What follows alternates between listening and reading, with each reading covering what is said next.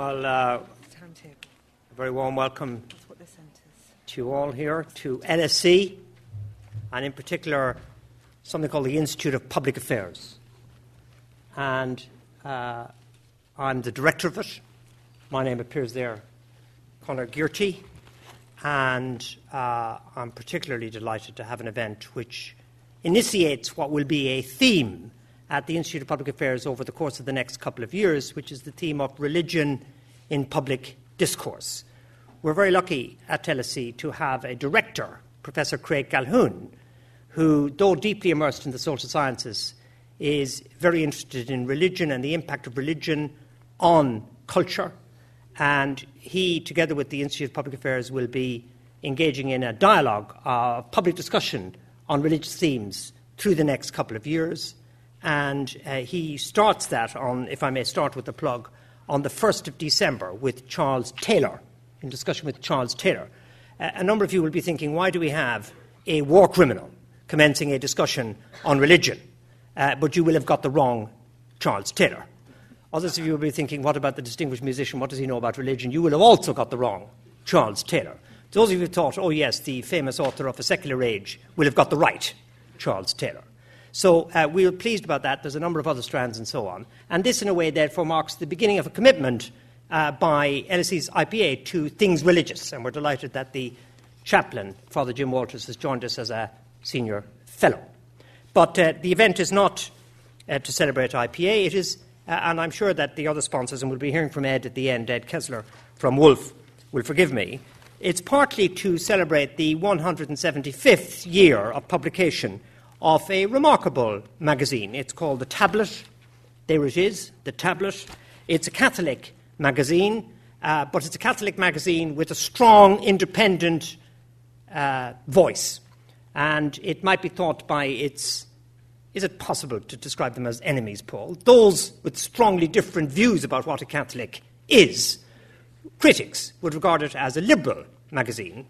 We who like it, and I've been a trustee for a number of years and also written for it, think of it as a place where you can get the whole story, for example, on the family synod at the moment in Rome, and the Pope's visit to America, the Pope of the Americas, but also is tremendous on culture, arts, books, and current affairs. A lovely read, and it's short enough for you to be able to finish the articles. That's a tremendous advantage.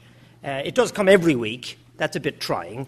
My Perfect magazine is once every 2 years. I have the energy to read it. So this is partly to celebrate the Tablet magazine. You can inspect it afterwards over drinks.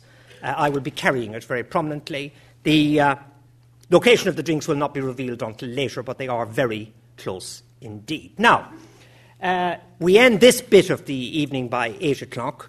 And what we've decided to do for this fascinating theme, which carries with it a hashtag LSE Believer. Some of you, I would imagine, would know what that means. Others of you will wonder what on earth it is. It has nothing to do with you if you don't know what it is. But if you want to comment on Twitter about it, that's what you put. And the purpose of this evening is to explore a question.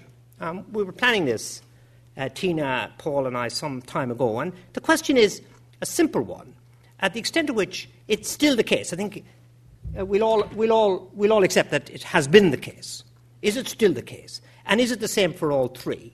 And what we thought we'd do is we'd bring together a community of speakers who come from different perspectives, but we're not tying them to present any kind of party line. First will be Frank here, on my immediate left, Cutler Boyce, screenwriter, novelist, wrote, among many other things, the Summer Olympics, a fantastic achievement, the opening ceremony. And Frank, would it be fair to say Frank represents sort of the Catholic tradition? And then you can express your view on that in a minute. I may have said the wrong thing. And then Sugra, who is immediately to Frank's left, program manager at the Wolf Institute, as I said. We're very grateful to them for supporting this, and more on them towards the end.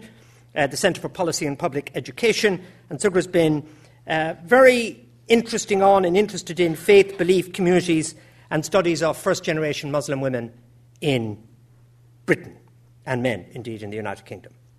And then we have Ruth, representing Jewish tradition from the University of Winchester, very interested in the representations of British Jewishness in contemporary literature and culture. So we've asked the three of them to think and talk for 10 minutes or so on this question. And then, in a little twist, before you get your own say, but you will get your own say, the timing will be tight, we have three students. I'll introduce them when we get to them.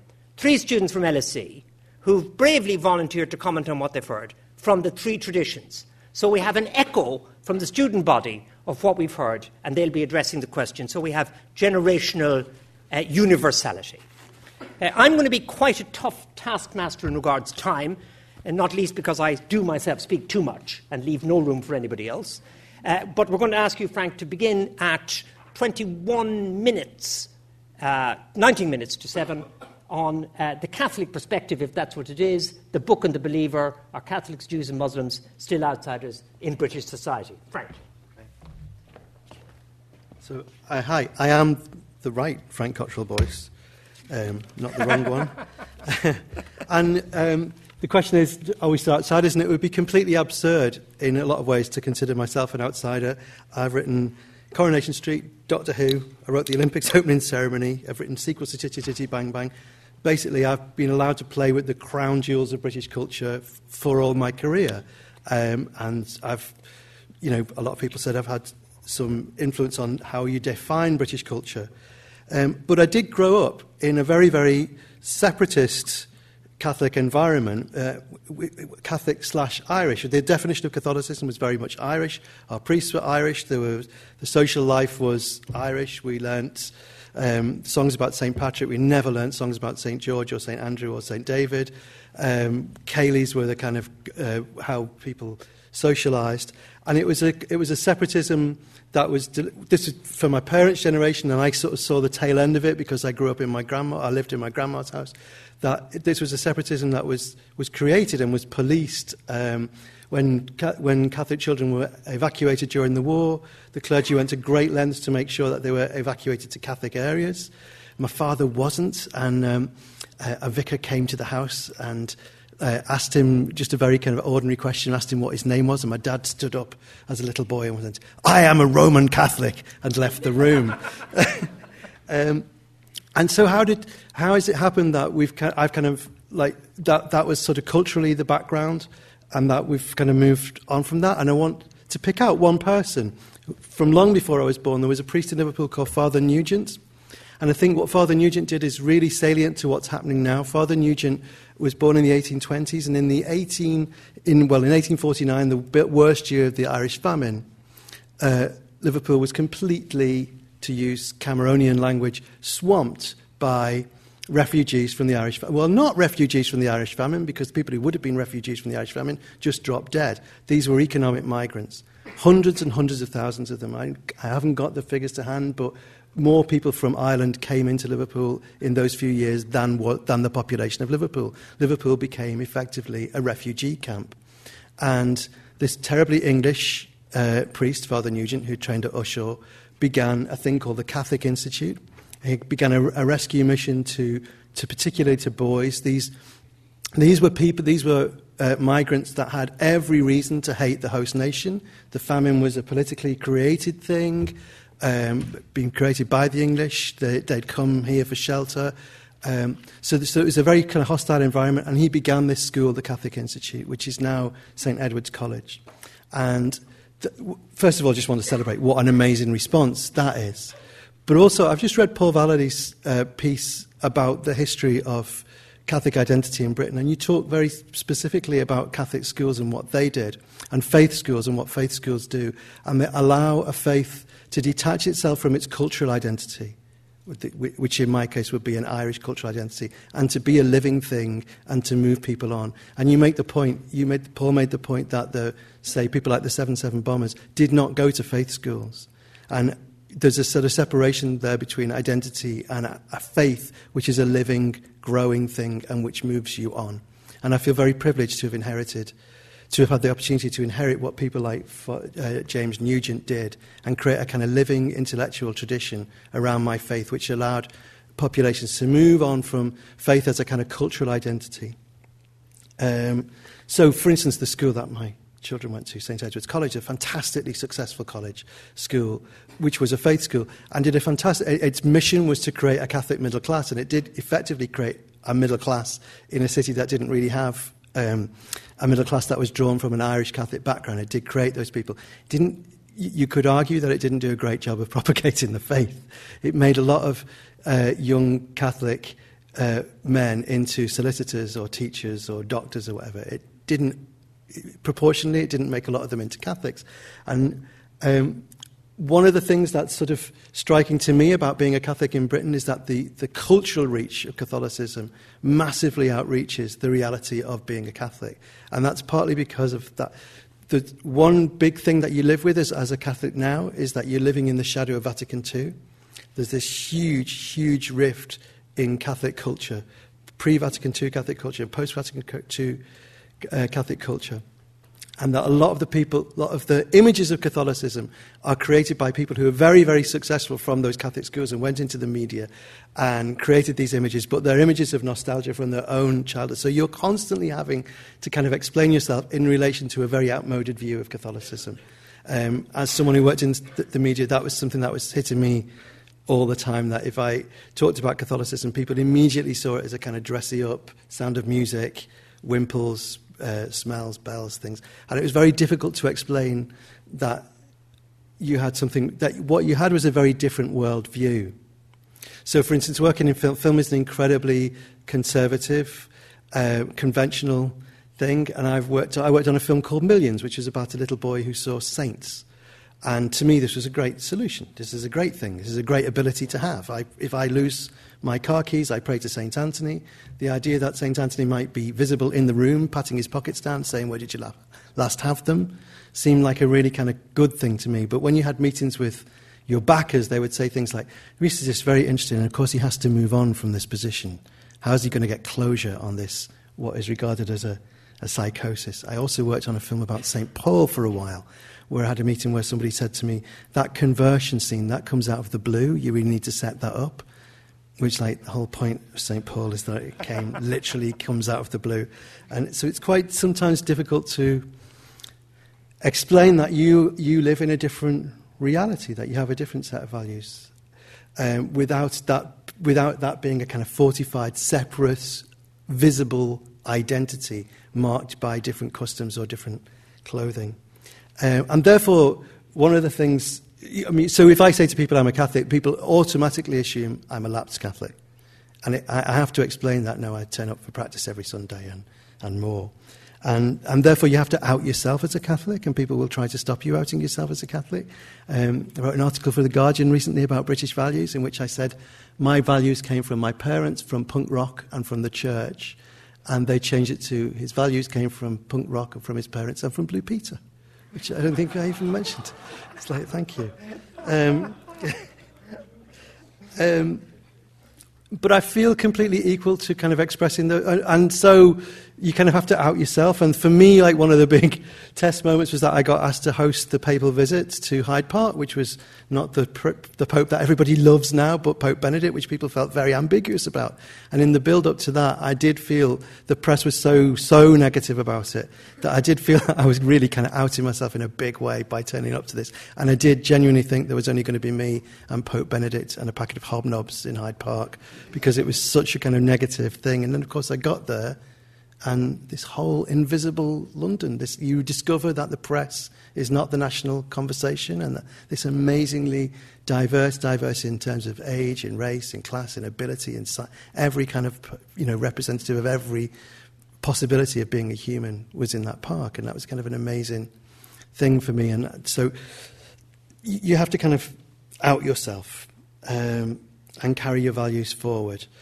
I want to talk about something completely different, this is sort of coming from not within my Catholic tradition. Am I all right for time? You're all right for time. You have 2 minutes and 15 seconds. Okay, 2 minutes and 15 seconds. I go on holiday a lot of times to a place in the Dumfries and Galloway called Ruthwell. And it's a tiny village. And the vicar of Ruthwell, back at the time that Father Nugent was starting this amazing mission, was this kind of man that the Anglican, Scottish Church of Scotland clergy sort of threw up, a gentleman amateur of amazing accomplishments. His name was Dr. Duncan, and he saw that his parishioners were poor, and he started a savings bank. It's the first savings bank in the world. It became the Trustees Savings Bank, an amazing thing. He also discovered one of the very first complete dinosaur skeletons, and he had an intellectual from Oxford come up and talk to the workmen who'd found this skeleton about what it was and what it could be. And it's an amazing kind of tiny rural village Renaissance figure. And one of the things he did with his archaeological prodding about was he found this thing, with this beautiful cross that had been destroyed during the Reformation. It's called the Ruthwell Cross now, and it's one of the great masterpieces of Europe in the 8th century. It's a beautiful, beautiful thing. And everything in Dr. Duncan would have regarded that as idolatry, I think. He eventually left the Church of Scotland and became a member of one of the Wee Frees. He was quite an extreme Protestant. But he saw this thing and he knew it was a beautiful thing, and he put it up in his church. And the cross is this marvellous thing, and it's got a poem on it. It's got a poem called The Dream of the Rood, which is one of the great Anglo-Saxon poems. And it's written not in English letters, but in runes. So it was written by somebody from a Viking background. It's across so many barriers from where he was, and he put it up. And I want to read you just a few lines from The Dream of the Rood. The Dream of the Rood is the cross speaking.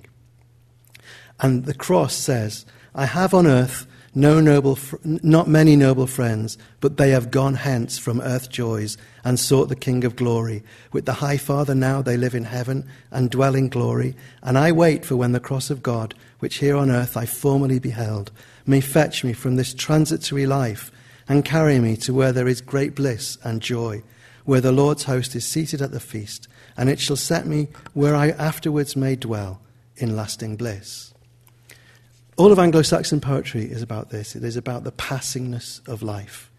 And in the end, I kind of think, am I an outsider? Am I an insider? It doesn't really matter, because you shouldn't, as a Catholic, I shouldn't judge myself by whether the world thinks I have a legitimate voice or not, where I belong or not, because in the end, I don't belong on the earth. And the only thing that matters, that I should judge myself whether I'm inside or outside, is the cross. And that's what James Nugent did. He didn't think about whether this is going to go down well, me helping all these refugees. It is actually what Dr. Henry Duncan did. He just knew this was a beautiful thing that should be witnessed. And so that is where, I think I'm running out of time, aren't I? So I will end with The Dream of the Rood and say, of course I'm an outsider, because I don't belong in this world. I have another home somewhere else. Great, thanks. Thanks very much, Frank.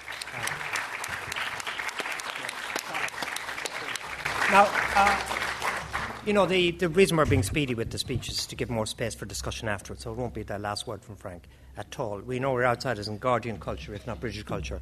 But Blue Peter is to the Guardian a kind of religion, I suppose, so it might be nice. Sugar, over to you for your 10 minutes. Thank you.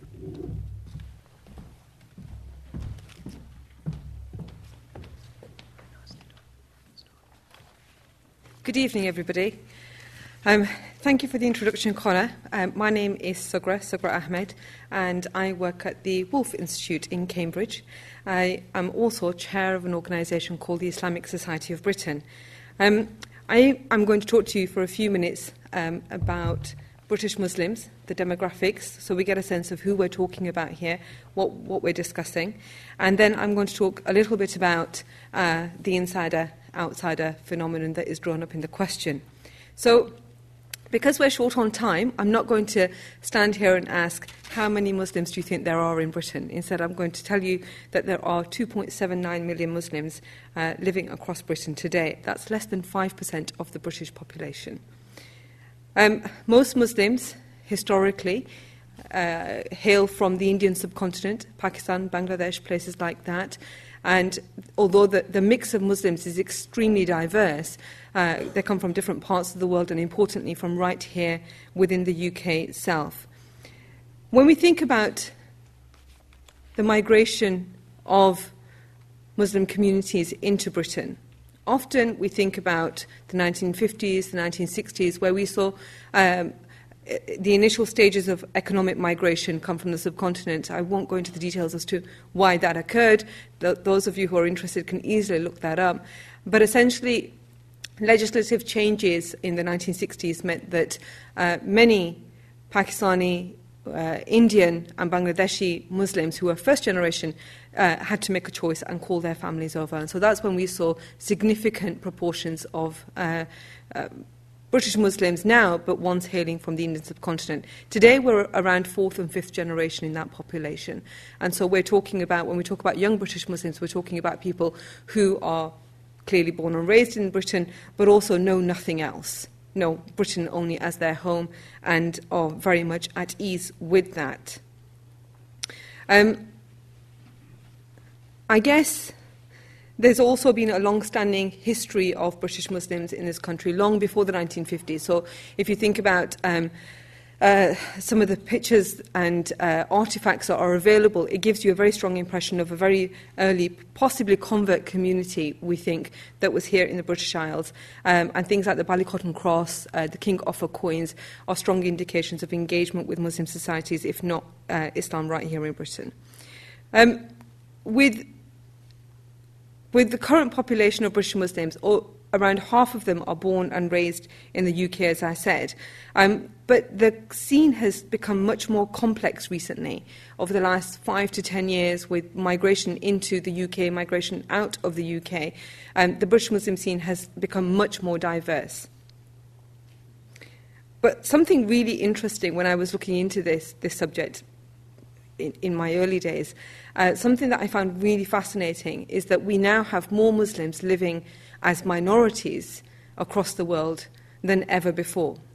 So if we think about Muslim communities globally, more Muslims actually lived in majority contexts until things like globalization took effect, and now most Muslims actually live in a minority context, which means that when we're having internal conversations within the British Muslim communities, for example, we're talking about time and place and context that hasn't really been taken into consideration when we're trying to grapple with and understand the place of Muslims in this world. So if you're living in a majority context, actually the way you understand and you see the world is very, very different to when you're in a minority context. And so it's really, really interesting over the last 60, 70 years to see particularly Western Muslims, so European, American, Canadian, and so on, try to sort of grow up with a very different understanding of their faith and their place than their parents and their grandparents.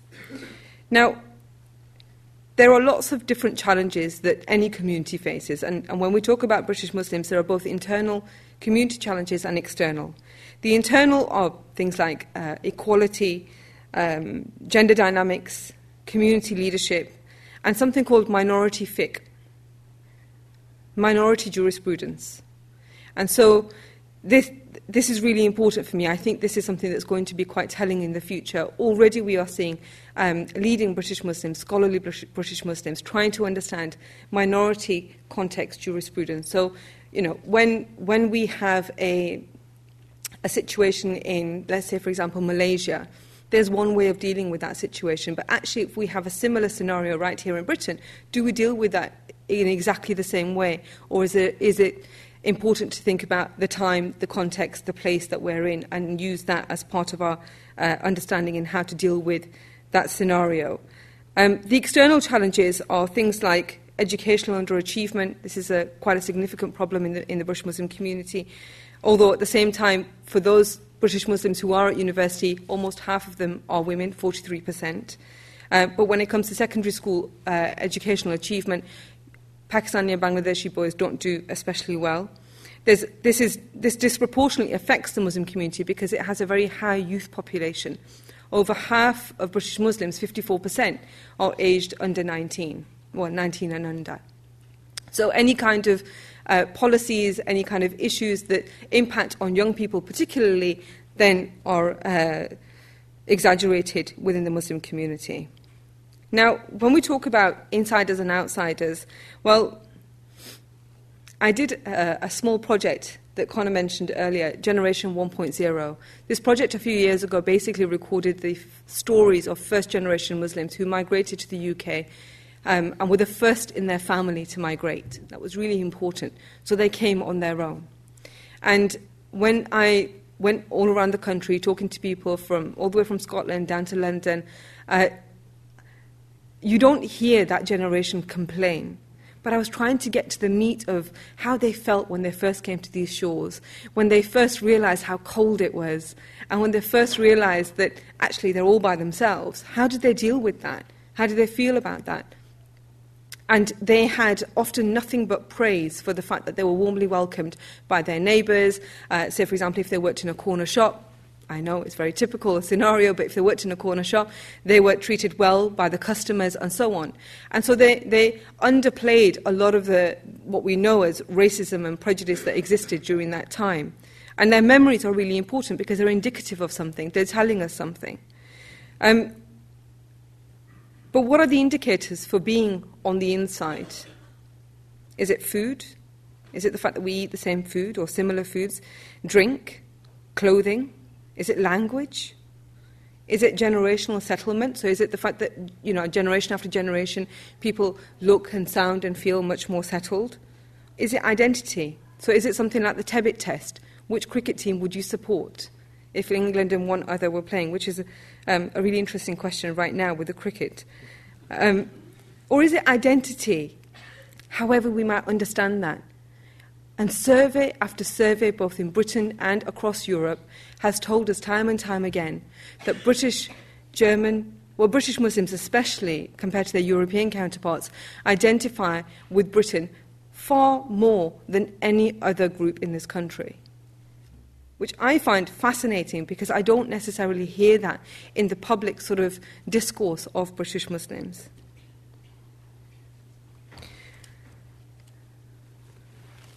So, So whatever it is that makes you an insider or an outsider, when a community has gone through generational shifts, so from first to fifth generation now, a community has taken ownership of its space, has taken rights but also honoured its responsibilities.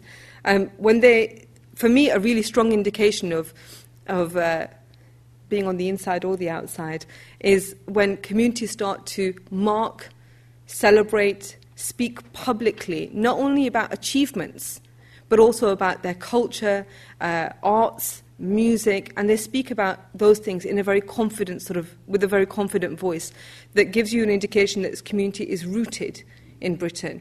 It has long and deep roots in Britain, and that it feels very confident about that and very proud of that. Some examples that I'd like to share of that presence, if you like. The first is something called the Living Islam Festival. I don't know how many people here have come across the Living Islam Festival. It's something that's been taking place for the last 11 years or so. It takes place every couple of years, and it's basically a huge festival like any other British festival. It takes place in a showground in Lincolnshire.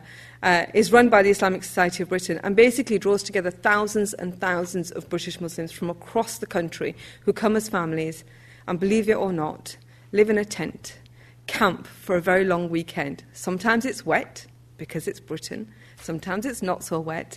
But whatever the weather conditions, they have fun, they learn, their kids run around, there's music, it's a festival like any other festival. And it's a celebration of being British Muslims. Another example is an Eid celebration that has started in recent years in Trafalgar Square. Again, I don't know how many people have actually come across this or attended. We're in the heart of London, so I imagine some people will have come across this. But Trafalgar Square for Eid is absolutely packed, heaving, with British Muslims celebrating and marking Eid every year. And it's a very public way of saying that we are happy, we are proud, we are confident, and we want you to join in our celebrations in this very public space, in this shared space. And finally, on this, I just want to talk about another sign of confidence, and that is when a community starts to give back, as it were.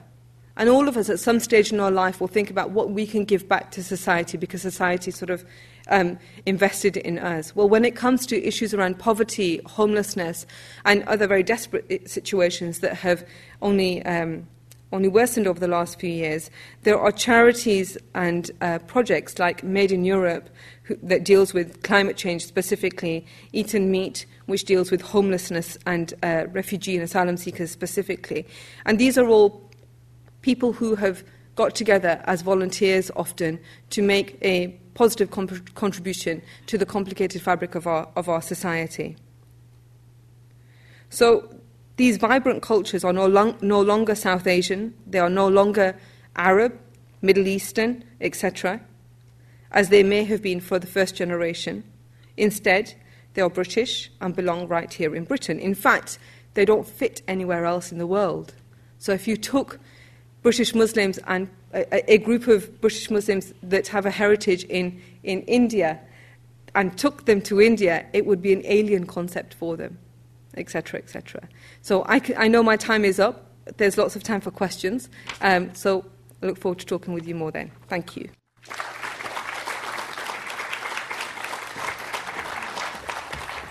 And, of course, there's the reception afterwards where our guests will also be present for a little while at least. Ruth. Right. Below that. Okay, can you hear me? 'Cause, yeah, is that better? Yeah. So when I got this invitation from Connor, a very engaging email was sent that kind of drew us all in, and I partly wondered if it was a joke because I thought, well, you know, a Catholic, a Muslim, and a Jew all going to a lecture theatre. Actually, now I'm here, it doesn't seem funny at all. And then the realisation that somehow I might have been asked to represent, you know, the Jew, and I don't in any way sort of feel that I can stand here and speak for Jews or Judaism either. So I'm speaking from my own perspective, which is secular, really, interested but somewhat disconnected from Jewishness.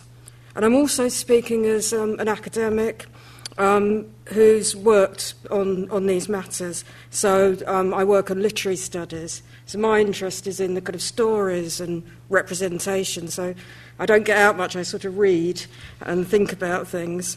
And what I've done over the last few years is I did write a book about British Jewish writing. And the experience of writing that book was quite revealing for me, because it was obvious that, in a way, that the project somehow kind of stemmed from me really trying to work out something about myself. They usually do these projects. And my own relationship to my Jewishness. So my own feeling of being somehow kind of both inside and outside of Jewishness, and simultaneously both outside and inside of Britishness. So like many others, my demographic, my root here is very typical. So I was born into a British Jewish family with grandparents from Russia, Poland, those regions. And it's a very typical story of the immigrant settlement of Jews from the East End of London to outer London suburbs, in my case, Ilford in Essex. And now I find myself, I work at the University in Winchester, which is a very different environment, a cathedral city in southern England, very different. And I actually, because none of us that actually work at the university can afford to live in Winchester, I live miles away in Dorset. And again, it's an incredibly different environment to the one that I grew up in.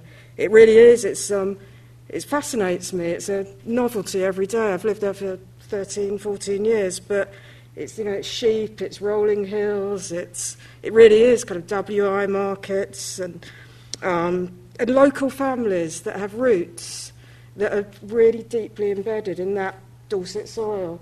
And so there's a church at the end of my road, and you go to that churchyard and you see names of families that have been there for generations. My children went to the C of E school at the end of the road by the church. So this is all a long way from the world of my grandparents. People who were very integral integrated into this country, but always made a distinction between what they called the English and us, the Jews, as if somehow you couldn't be both. And so what I'm seeing now in my kind of thinking of my observations and my work is that there are increasingly more diverse ways of connecting to Jewishness. Some of it's religious, but I can't really speak for that because this isn't sort of the world that I know particularly well. So a lot of it's about culture, about identity, about belonging and not belonging. And when I was working on my book, two things in particular came out of that research. I was mostly looking at fiction, contemporary fiction from 1990 onwards, and some memoirs and journalism too. And the two things I noticed, firstly, was that there was a shift. There was a shift from the preoccupying concerns of different generations of British Jews. So to just vastly oversimplify, bluntly, you might say that Jews of my parents' and grandparents' generation were often very anxious about how to be British, how to fit in. And now what I'm seeing in more recent writing by younger generations of Jews is a different emphasis, a different anxiety. And the anxiety now is sometimes about how to be Jewish. It's not about how to be British, it's how to connect with a sense of heritage. And connected to that, there's a kind of romance associated with not belonging that comes up in a lot of this writing and reflection. A kind of nostalgia for what sometimes seems like a more meaningful connection to otherness, for want of a better word. So in some of this writing, you can get a feel that actually sometimes assimilation can be a bit bland, a bit boring. And I also found that in the end, many British Jewish writers today, well, the kinds that I was reading, because obviously it's a self-selecting process, were interested in, funny enough, just what I was interested in when I started. So that's what I found. Provisional, multiple, overlapping kind of identities. And British Jewishness has always been, as the term goes, hyphenated. And now it seems like a lot more. The possibilities are diffuse and diverse. Jonathan Miller once described himself as Jewish, with the hyphen in the middle. And ever since he said that, he's been asked to explain it. So he never really has, but others have taken on that mantle. And he also added to that he might as well say he was British, because neither identity contained him. They were both as kind of meaningful and meaningless. So I've kind of run with that quite a lot, and I've got a chapter that goes into the Jewish-ishness, and so it goes on. And this isn't to deny that there are, of course, real differences, real difficulties and anxieties amongst some British Jews, many. A lot of concerns about diminishing identities as Jews increasingly kind of intermarry, form reconfigured sort of families. And there's an anxiety that an increasingly diluted form of Jewishness might just become eventually a homeopathic trace of identity, and there will be nothing left, nothing distinct. There's a lot of anxiety in certain quarters of Anglo-Jewish public speaking about diminishing numbers. It's less than 300,000 now. And of course, it's a very complex history of attitudes towards Jews in this country. There is a history of anti-Semitism. It's a particularly sort of subtle, understated often anti-Semitism. The famous quote from Conor Cruise O'Brien about anti-Semitism was that it's a light sleeper. So it can wake suddenly from time to time. And it's a really complex issue, and I don't know if I'm out of time. No, you're not out of time. Right. You've got a whole I might finish 2.5 minutes. 2.5 minutes, right. But you can give them up if you want. No, I just feel that I can't stand here and sort of not acknowledge that the situation in Israel-Palestine clearly affects how Jews are treated in this country and has caused much concern, debates and divisions, within the Anglo-Jewish population and beyond. So I can't ignore that. So are Catholics, Jews and Muslims still outsiders? I mean, I think for Jews, in any case, the answer really is no and yes. When I finished my book, I have to say that I felt rather optimistic. And I think that's just the nature of that sort of project, kind of euphoria to end it. But it did seem to me at the end that in contemporary Britain, Jewishness was just one difference amongst many. And that's not to say that all differences are equal or equivalent. I mean, this evening testifies to that already. But there was something that's, continuously evolving about Jewishness in lots of ways. And that's where I was left with the book and the work that I'd done. And there was just, to end anecdotally, there was a family occasion, and I certainly don't want to sort of stand here and glorify my own family, but I remember just looking round, and I saw all sorts of complex identities, affiliations within this family gathering. Believers, non-believers, practicing, non-practicing, Hindus, Christians, converts, gay couples with children of mixed heritage. And I thought, yeah, all this kind of reading about it, writing, thinking about it, here it is. There is something enduring about this kind of Jewishness. It's a Jewishness in process, and it's enduring because it's adaptable, it's flexible, it's fluid, and in that way it seems very British.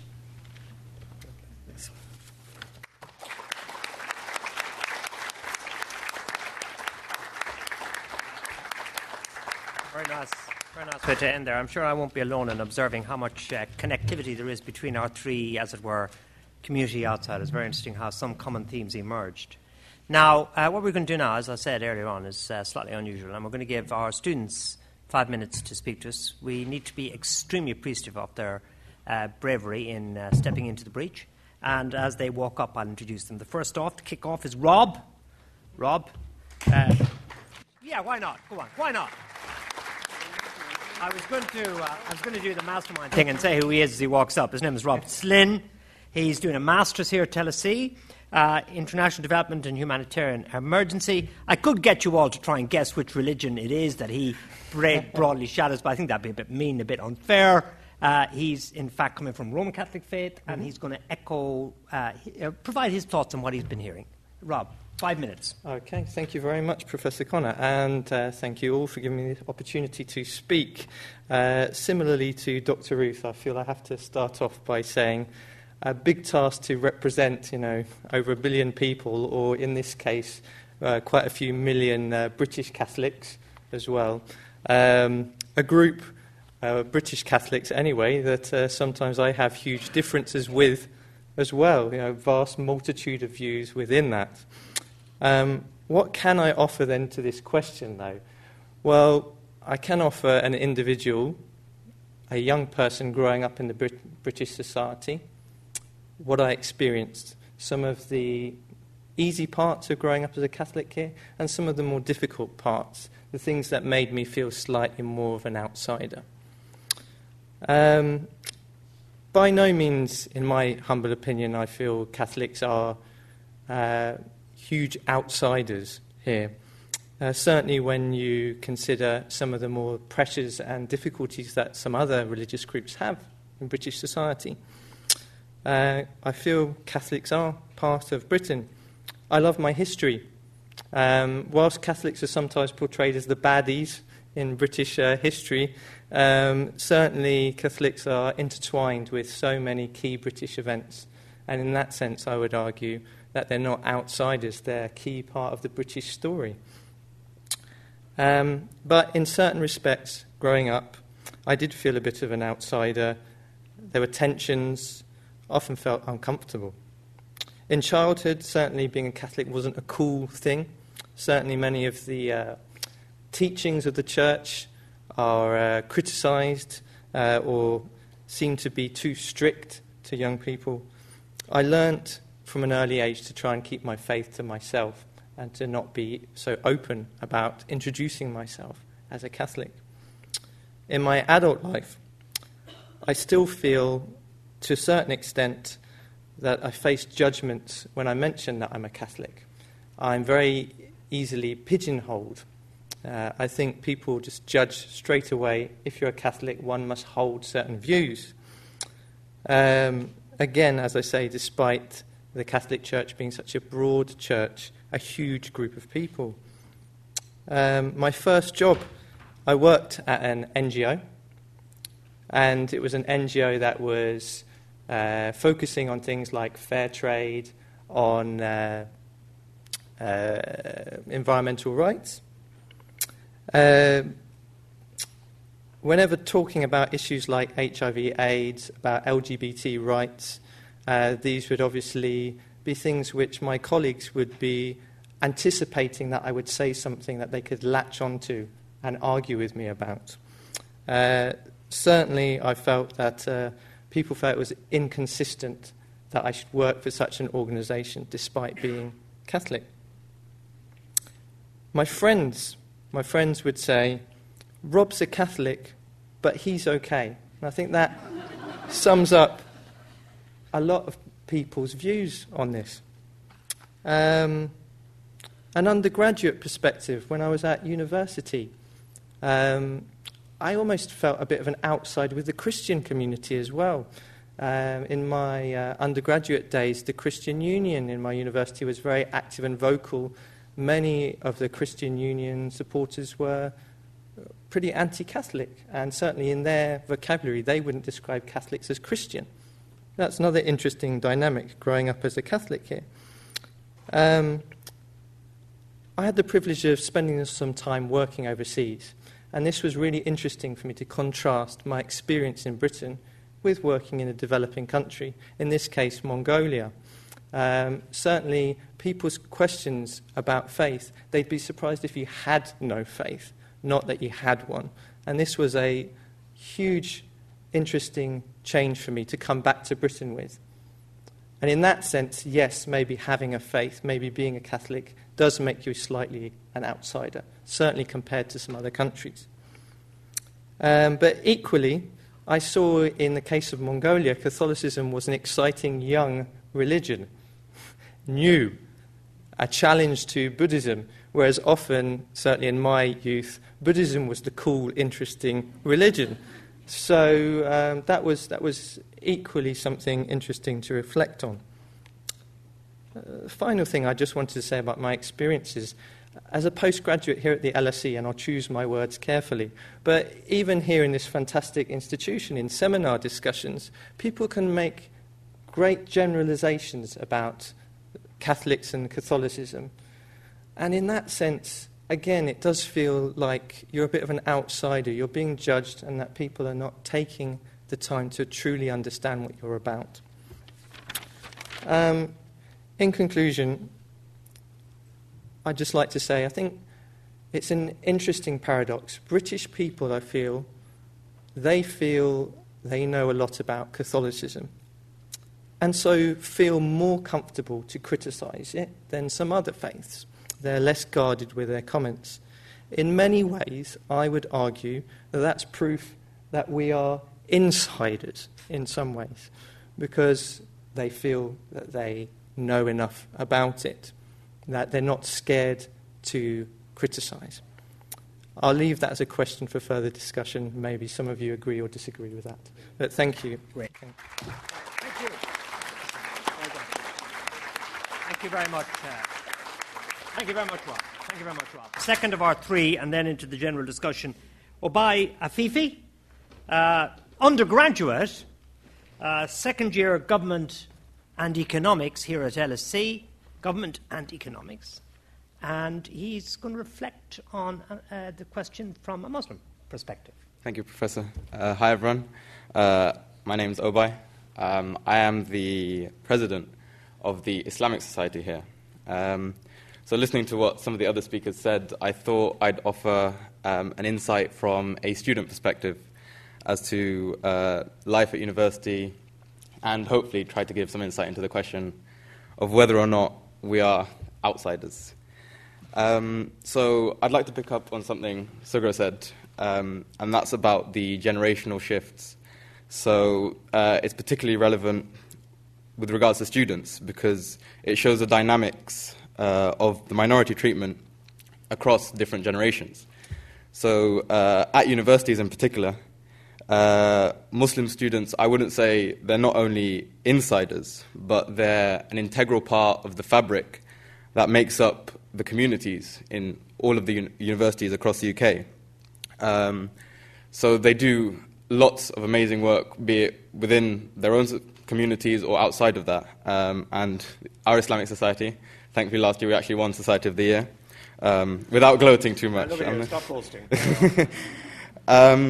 And there is a reason for that. Muslims in Britain, we have, and at universities in particular, we have an amazing ability to mobilize and to campaign. And there's a very strong sense of cohesion within our societies. The result of that, I believe, is that we're not isolated, as some people like to believe. We don't always keep ourselves to ourselves. We interact with people of other races, faiths. We campaign, and we're very active members of the society that we're a part of, the wider society. And we do, being Brits, being Muslims, we want to benefit, we want to work to improve the society that we live and work in. There is, however, an alternative side to this narrative. There is, in the current climate, a political current that, from the outside at least, is making some Muslim students, or a large number of Muslim students, begin to feel like they're outsiders. So, obviously there is a growing Islamophobic climate. So because of that, many feel that they're under scrutiny and they're constantly questioned about their identity, about their faith, about their allegiance. And a lot of the scrutiny is not necessarily based in direct discrimination or malice, but a lot of it can be in fear. And that's where it's particularly concerning for us, because fear is a natural human response. So for other people to fear it just because of who we are can make you feel a little bit isolated or, like an outsider, per se. And this sort of culminated in what most university students will be aware of in the PREVENT strategy, or the counter-terrorism laws that were passed after recent events. So I'm sure most of you are aware, universities and institutions now have a legal duty to look out for signs of radicalization within their attendees. And whilst the LSE has been particularly minimalist in its interpretation of these laws, the premise of monitoring your students or being suspicious of them just because of their faith is particularly problematic. And there are wider repercussions in terms of intellectual freedoms as students. So many students now, I'm a government student, in many of our classes we'll be discussing contentious topics and current affairs. And some students can be scared to say what they really feel. They can be scared to discuss the topic in depth or give their real opinion for fear of being on the radar or monitored by their teacher. They don't want to say something wrong. And that is problematic, because if there's one thing that I've learned sort of living and growing up in Britain, is that you need to cultivate knowledge and you need to go out and seek to be an active member of your society. And that involves challenging the status quo, and that involves questioning authority. And that, for me, is a British value, if, to use an ambiguous term in the current climate. So, overall, I'd say on a wider scale, Britain is becoming more tolerant because we now have a wave of educated second, third, fourth generation immigrants that are born and raised in this country. And they're very active citizens as Muslims, and they're very much insiders. If you ask them, they'd say they were British. They know nothing else, just like Sugra said. But you also can't ignore the growing suspicion and demonization of Muslims, especially students. And these have quite far-reaching consequences in terms of our cohesion and our trust of each other as Brits in this society. Thank you very much.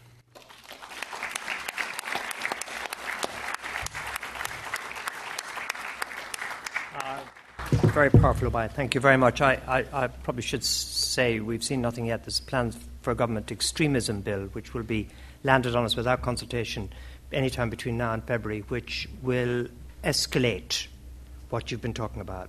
and expect that to be what preoccupies us, advocates of free speech and so on, in the coming months. Lastly, 5 minutes of opportunity. Gabby Schnoyer, I'm very pleased to welcome a law student, law and anthropology. I'm a law prof, second year, and Gabby is going to reflect on the perspective from a kind of Jewish.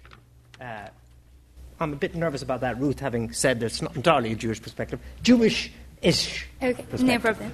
Gabby, 5 minutes. Thank you. Thank you so much for having me here. I'm going to be speaking from a slightly different perspective from Ruth. I've been brought up as an Orthodox Jew. I'm observant, and I come from a very kind of Jewish part of northwest London, so I'm very much involved in the community. So when asked to speak about whether, as a Jewish student, I felt as an outsider in society, my initial response was, absolutely not. I've always felt proud of being British. I love tea and scones, celebrated all the royal weddings, feel very kind of like happy to fly the British flag in every sense. Yet, at the same time, the title of the talk didn't really kind of confound me, nor did I find it surprising that such questions were being asked. I remember one of my earliest confrontations with the issue of Jewish identity. It took place on a Saturday afternoon lunch with my grandma. So my brother was discussing how an argument had taken place between him and some friends at the Sunday Football League, between his team and another team. So he was in a fully Jewish team playing against a secular team, and they'd gotten into some kind of argument, not physical, just kind of bad words being thrown about. And when my grandma heard this story, she was very angered by it, and she didn't hold back her opinion. She said, "That's not right, we're guests in this country." Similar, I guess, to what Ruth's grandma had said as well. And this had in turn provoked a very frustrated response from the other members of my family. We said, "We're not guests in this country, we were born in England, we were raised here." And my grandma herself, even though her family had... they'd been refugees and they'd come from the war. She herself had been born and raised in Hendon, northwest London. So, perhaps that wasn't the idea of an outsider can be seen as something, an understanding limited to the older generation, something that maybe young people now, someone like me, I feel potentially more British than my grandparents may do. But arriving at university, I did feel that my Jewish identity was quizzed further. So I've been raised as Orthodox Jewish, and I do believe wholeheartedly in many of the values that the Torah teaches. But if I chose to, I could don no overt signs of my religion. I need not cover my head with a kippah, as the Torah asks of Orthodox males. And my family had encouraged me to interpret modesty in the way I saw fit. So when it came to dress sense, there was nothing that really kind of marked me out and made me look different from other people. So keeping kosher, observing the Sabbath, and the way I would interact with other people would kind of dictate the extent to which I would let my religion kind of shape my identity, and it very much became how much I wanted to engage myself, and I felt it was a very personal choice. Speaking to friends at university, for some I was the first Jewish person they'd met, which was a bit weird. Here at the LSE, I must say that I've never felt as an outsider.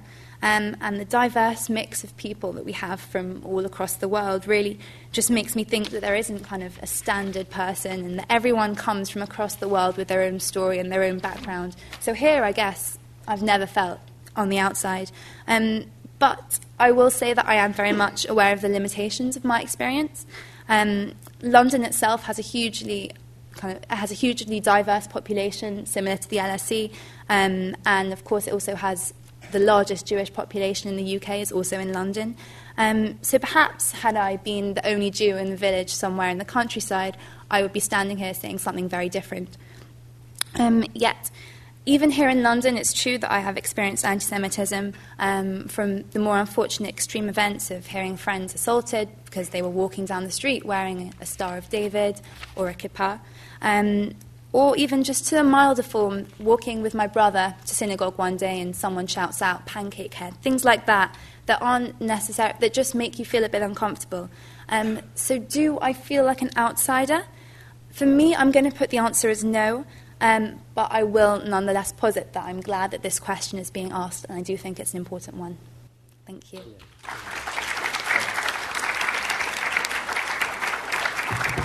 Thank you very much, Gabby. That was I must say it's very nice to hear that remark about LSE. I think we're delighted to see Father Jim here, the Anglican chaplain's here, and he may want to add to this, but he led an event in Israel, visited many Jewish homes, and we have 3 times as many Jewish students here, I think, than the university average. So pretty good.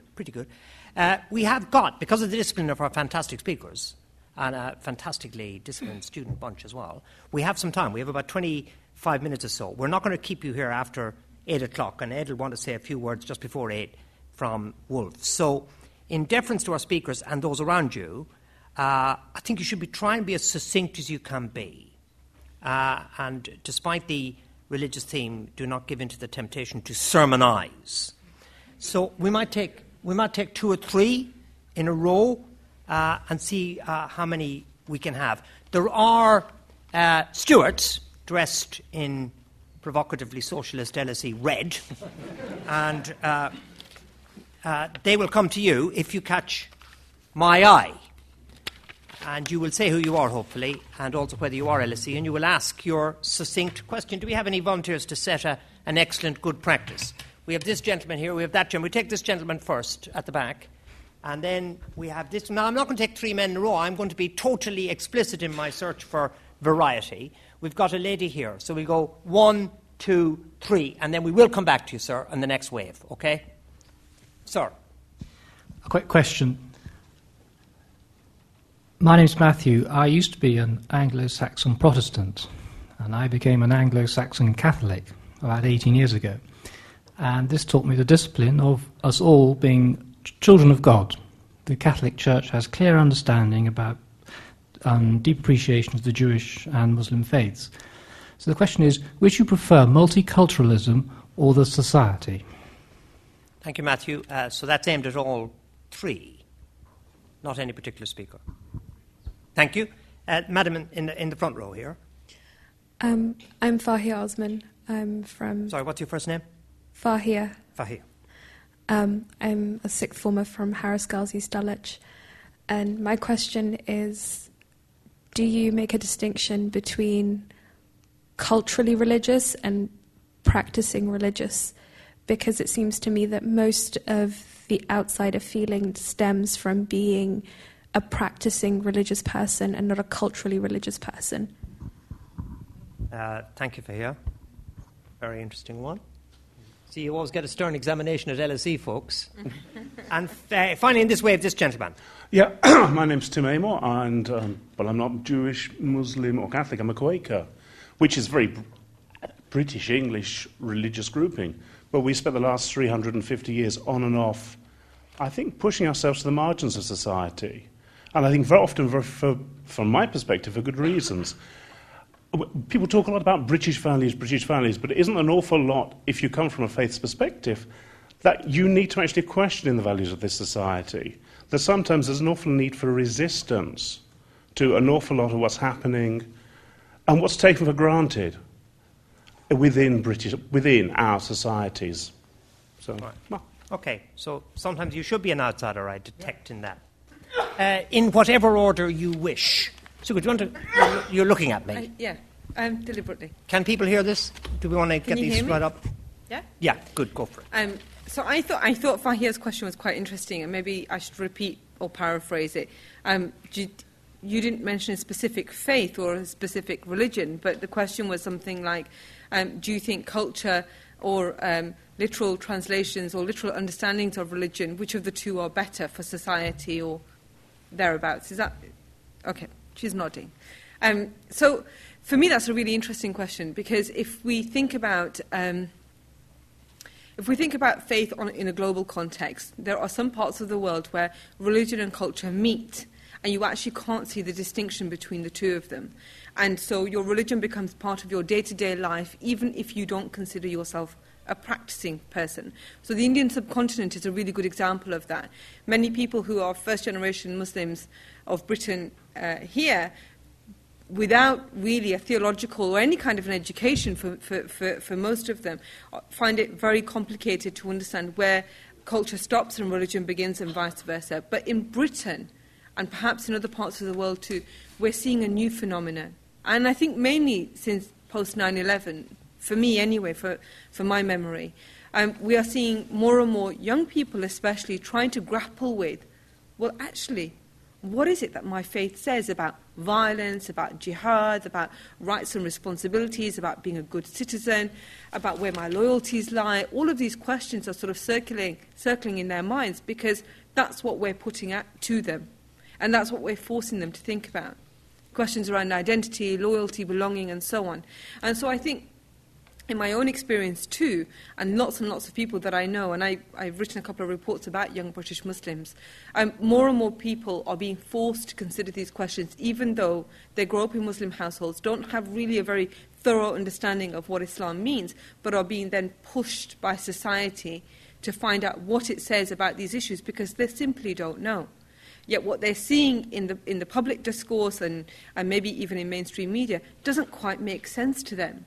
It doesn't quite tally with the friends and the family that they have that belong to that faith tradition, and they try and grapple with, actually, what does my faith say? So when we're talking about a literal translation, we could be talking about something as extreme as ISIL and young British Muslims going out there, because they would say that they're interpreting their faith literally. But actually, are they? And it's a much longer debate, and I know I don't have the time to do that. But when it comes to valuing culture, I know that my theology, I know Islam in the Quran and through Hadith especially, values diversity and encourages Muslims particularly that when they move to a society, when they move to a nation that is different to what they've already experienced, to embrace that culture within the confines of Islam. So, for example, drinking alcohol is still not permitted, eating pork is still not permitted, but actually becoming part of that society in every other way is something that's encouraged. Good. I'll stop you there, Suga, because we want to bring colleagues in, and we want to get a bunch of rounds in. So, there's a couple of issues lingering, and by all means come back to this. But, Frank, stick you on first, if you don't mind. Like to, yeah. This is very vague, but I'd like to link your question with the Quaker question in a way. Yeah, very good, very good. If I look at the sort of generations of my family going back, then that religion carried a huge cultural baggage and carried with it, obviously a great sincerity of religion and practice and faith, but also great wheels of nostalgia and a yearning for another country that wasn't a spiritual other country, but was a specific country and its songs and all that stuff. And as a child of those generations, I see my faith has decoupled itself from that. Over generations, it's decoupled itself and become an indigenous thing that English Catholicism now feels very different from Irish Catholicism. Even though I was brought up in an area where Catholicism and Irishness were almost identical, now if I go to Ireland, I feel that's a very different kind of Catholicism. And this has grown, it's mixed with British soil and the education system that I referred to. And as it's sort of decoupled itself from its cultural baggage, hopefully has become exactly what you said. Of course, all faiths should be dissident. I think, whatever we all think theologically, I think all the faiths have a value in humanity that predator capitalism doesn't have. And we all find ourselves to one side of that. And, every faith should be dissident from the mainstream of our. And when faiths aren't dissident, when they become when they get too close to power, we know that very bad things happen. Whether those are Christian faiths or Muslim faiths or whatever, whenever a faith gets too close to the levers of power, bad stuff happens. So it should always be a dissident voice. I'm going to stop you there, Frank. We have Matthew still in the backstory here with his first question, Ruth. But your comments on all three, certainly. Okay. So the first, maybe I'll start with the last and work very quickly back, because the first one might be out of your remit, really, and Matthew may have to pick it up in reception afterwards.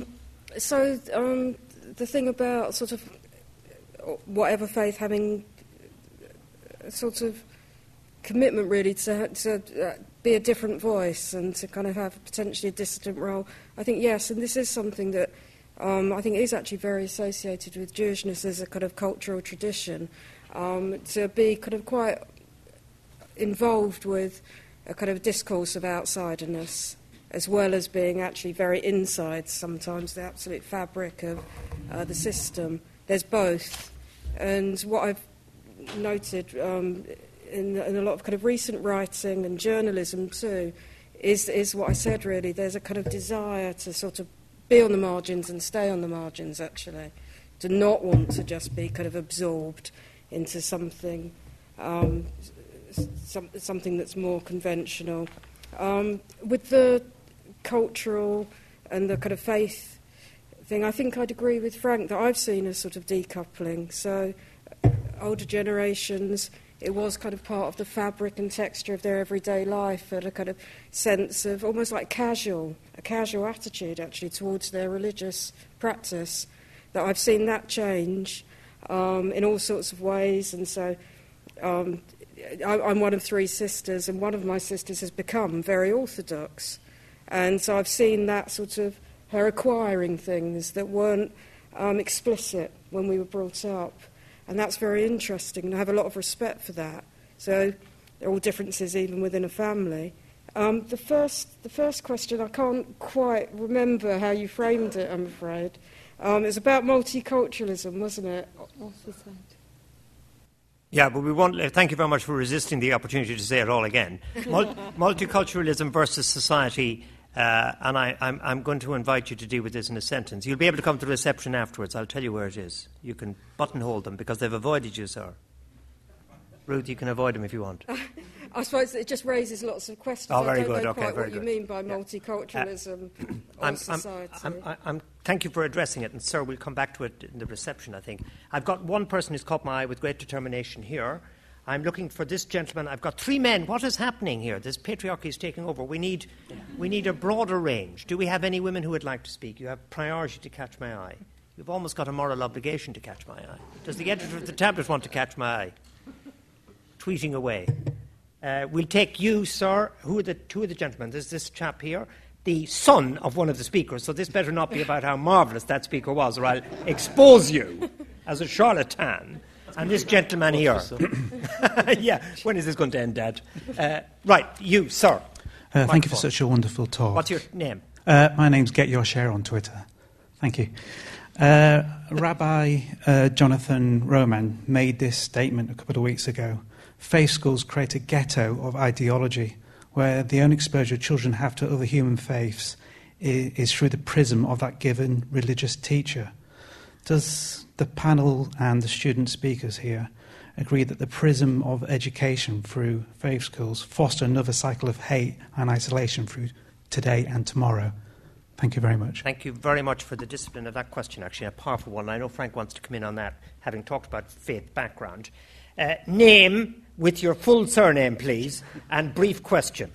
Aidan Cottrell Boyce. What was that again? Cottrell Boyce. Aidan X. Go.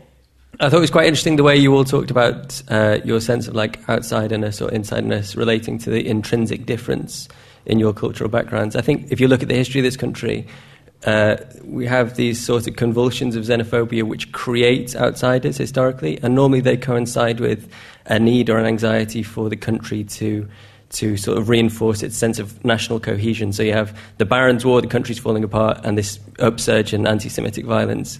We're Englishmen because we're not Jews.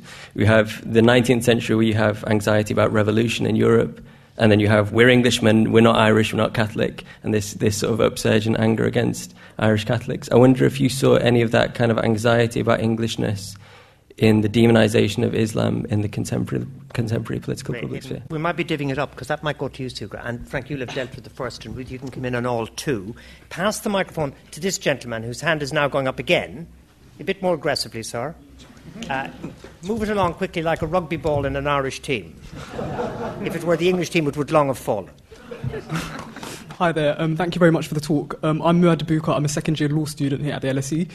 My question is just on interfaith dialogue, and I think Frank just touched on that very briefly, and how important is interfaith dialogue because obviously, like, people of no faith like to see faith as quite an insular thing, and people, regardless of what faith they're in, these Muslims are kind of all keep to themselves, and I'm sure, obviously I can't speak from a kind of Jewish or a kind of Catholic perspective, but I think probably the same thing happens there. So just, again, kind of how important is interfaith dialogue in kind of challenging this kind of prevalent notion that people of faith are quite insular, and then kind of like also kind of like in a sense kind of mobilises kind of pseudo, like say kind of this political force in kind of challenging that.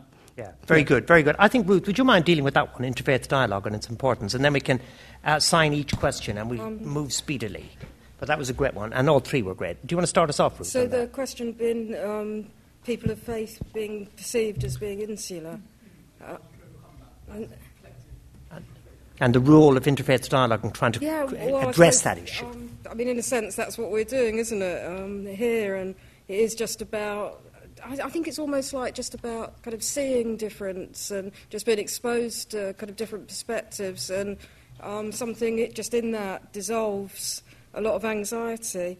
I think that certainly the history of Jewishness in this country has at times been seen as very insular, and that's a kind of,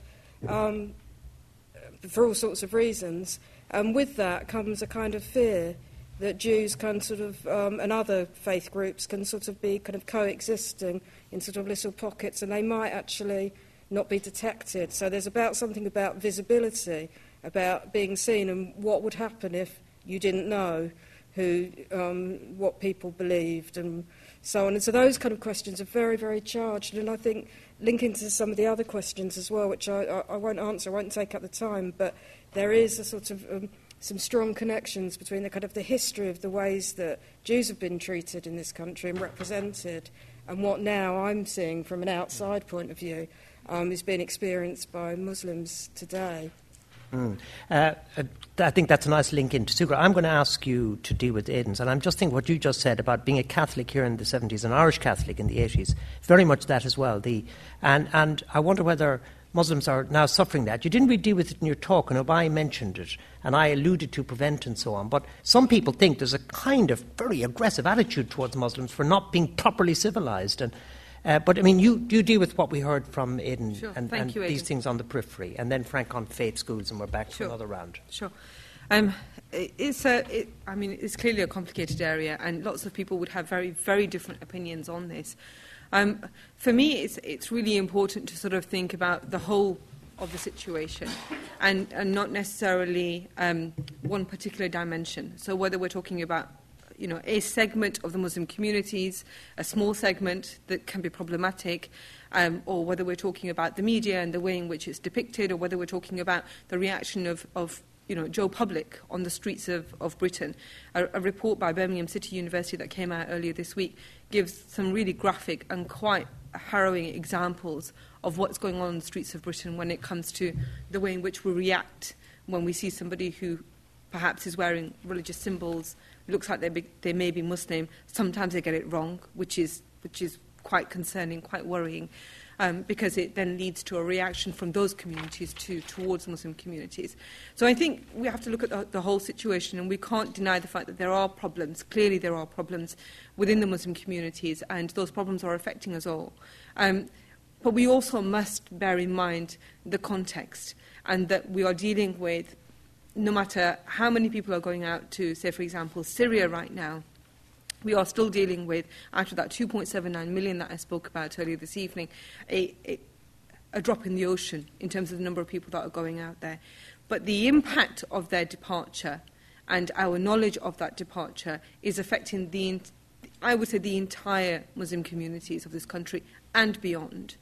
So it colours the way we all look at Muslims. Somebody who's dressed like this, maybe with a hijab, somebody who's dressed more conservatively, perhaps less conservatively. We all have opinions about people who look like they may be Muslims. And I think that leads to different reactions. Some people may feel a sense of empathy, sympathy, like I've heard this evening. Other people may feel a sense of fear, and that fear leads to hate. And that fear essentially comes from, for me, a state of ignorance. What is sort of creating that ignorance, I think, is sometimes the way in which we use language publicly, and to have a sense of responsibility with that language, I think, would really, really help. Whether that's from policymakers, civil servants and so on, or whether that's from sort of commentators in the public domain. The legislation that I think was passed through earlier this week, David Cameron spoke about treating anti-Muslim hate crime or Islamophobia the same as anti-Semitic crime. And for lots of Muslims, that would be seen as a success story. For me personally, although I can see that safeguarding minority groups, all religious groups, personally speaking, I think should be safeguarded, but it also tells me an awful lot about the society that I live in and that I love. And it tells me that actually we have a duty to govern the way we behave when we hear or see something that may not necessarily fit right or we know is definitely wrong. And instead of being bystanders, like the Birmingham City University report told us, there were bystanders on buses and trains and so on who watched people being abused, we should be the change makers. Law enforcement is important, and it's an incredibly important part of our world, but I think what's more important than that is how people like you and I behave both in private and in public. And that, I think, is that's where the answer lies for me. Great, thanks. And Frank, I think you're on question number 1, which came strongly. And we're not going to have enough time for another wave, so this will be the last on the platform. I'll call Ed, and then we'll be off for our drink. I was too entranced. I was too listening to think through. But I wanted to pick up on just a personal thing about interfaith dialogue. You mentioned Dr. Jonathan Romain, who was a massive... I worked on something with with Rabbi Jonathan Romain, and he was a huge influence on my prayer life, which is a kind of a strange thing for a rabbi to have such an effect on a Catholic's prayer life. But something he said to me completely unlocked something in me. And so that's just a very personal thing about interfaith dialogue. And so I was sort of personally insulted that he said that about faith schools, because I think I can see that anyone can kind of logically or rationally argue that about faith schools, but anyone who spends any time in faith schools knows that isn't how they've worked, that faith schools are there. Well, first of all, it's a sort of pointless point to make, because it's as though schools were sort of... those schools are kind of only there because faith communities put them there. And I talked earlier about James Nugent and how that kind of mission to the poor is what created the educational infrastructure in my city. They wouldn't be there. And that's true of the big Jewish school in my city as well, King David's. Those schools are seen as schools that are pastorally cool, pastorally very, very effective, but also incredibly aspirational. And their kind of mission was to integrate people in society. And I have kind of mixed feelings about that personally, but you couldn't possibly even begin to say that that's not been incredibly effective as a way of bringing the communities into the wider mainstream of British life by taking kids from poor, marginalised backgrounds, educating them, and they become solicitors and lawyers. And they've been Catholic schools, and also King David's, which is the only one that I know about, have been incredibly effective at that and have made them very desirable places to be for all kinds of different people. So that if you go to a Catholic school, you will find very much the minority will be practicing Catholics, and that those schools are attractive to Sikhs, they're attractive to Jews, they're attractive to Muslims, because they're seen as embodying a set of values that are apart from the mainstream. It's a practical thing rather than... Yeah. Sorry. You finished? Yeah. Yeah, I am. You had your hand up. Yeah. No, he's not allowed reply. Okay. I've already reprimanded him for even raising his index finger. You know about LSE. We've sponsored this because we run the IPA, and you'll be able to come back here to hear this extraordinarily important intellectual figure, Charles Taylor, on the 1st of December, the first of many such dialogues. The wrong one again. The wrong one again. And also you've heard about the tablet, because I've waved it around, and I will be carrying it at the reception. But you should also hear about our other sponsors. And I'm going to invite Ed to observe that, the Woolf Institute and also the Pears Foundation, Ed. And Ed has the important task of not only thanking the speakers, but announcing where the reception is. So that's a great responsibility, or you can hand it over to me. I will reveal all. And you're having the very last word, apart from my shouting where the reception is. Oh, well, that's a great honour. Ed Kessler. Could I shout out that there are several directors of the tablet present here who will be happy to talk about the tablet at the reception when we have a drink in our hand. Now, I hope you heard that piece of propaganda for the tablet. There are many senior figures here, directors. You'll notice them by their avuncular liberal atmosphere and their carrying of the magazine like a good tablet man, as I always do. Ed, apologies for that. He's very rude. He's a rude man. Rude is one of the gentler comments. And I won't keep you from the reception and the food that's probably on offer as well, which reminds me of the definition of Judaism in 9 words. They try to kill us, we won, let's eat. But I'd just like to say how pleased I am to be associated with the LSE, the Woolf Institute, and the tablet, of course, and the Pears Foundation. 3 fantastic presentations. Actually, I have to say, matched by 3 terrific student presentations as well, really.